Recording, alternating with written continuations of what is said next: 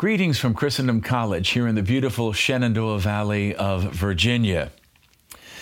You know, it's often thought in our fallen world that the lives of saints are really dull and uninteresting.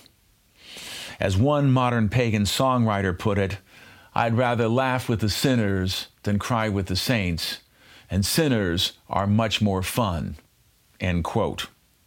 How untrue that is. Let's just take one example. Let's consider today the life of an English saint.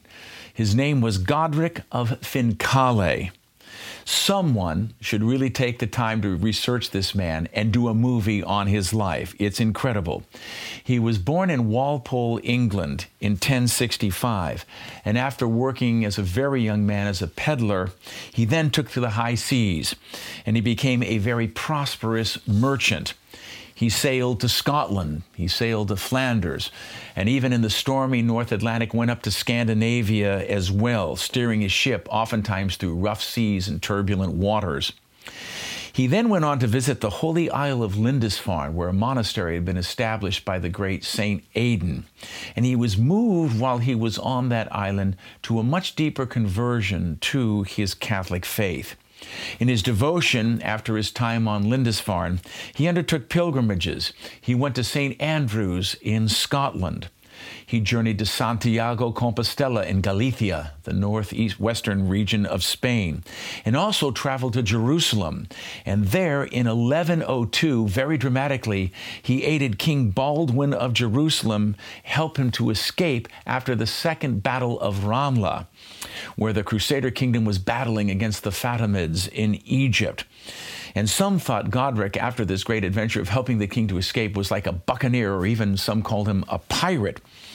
But upon his return, he continued his life of making pilgrimages. He made a pilgrimage to St. Giles in Provence, and then afterwards made the great journey pilgrimage from England all the way to Rome with his mother.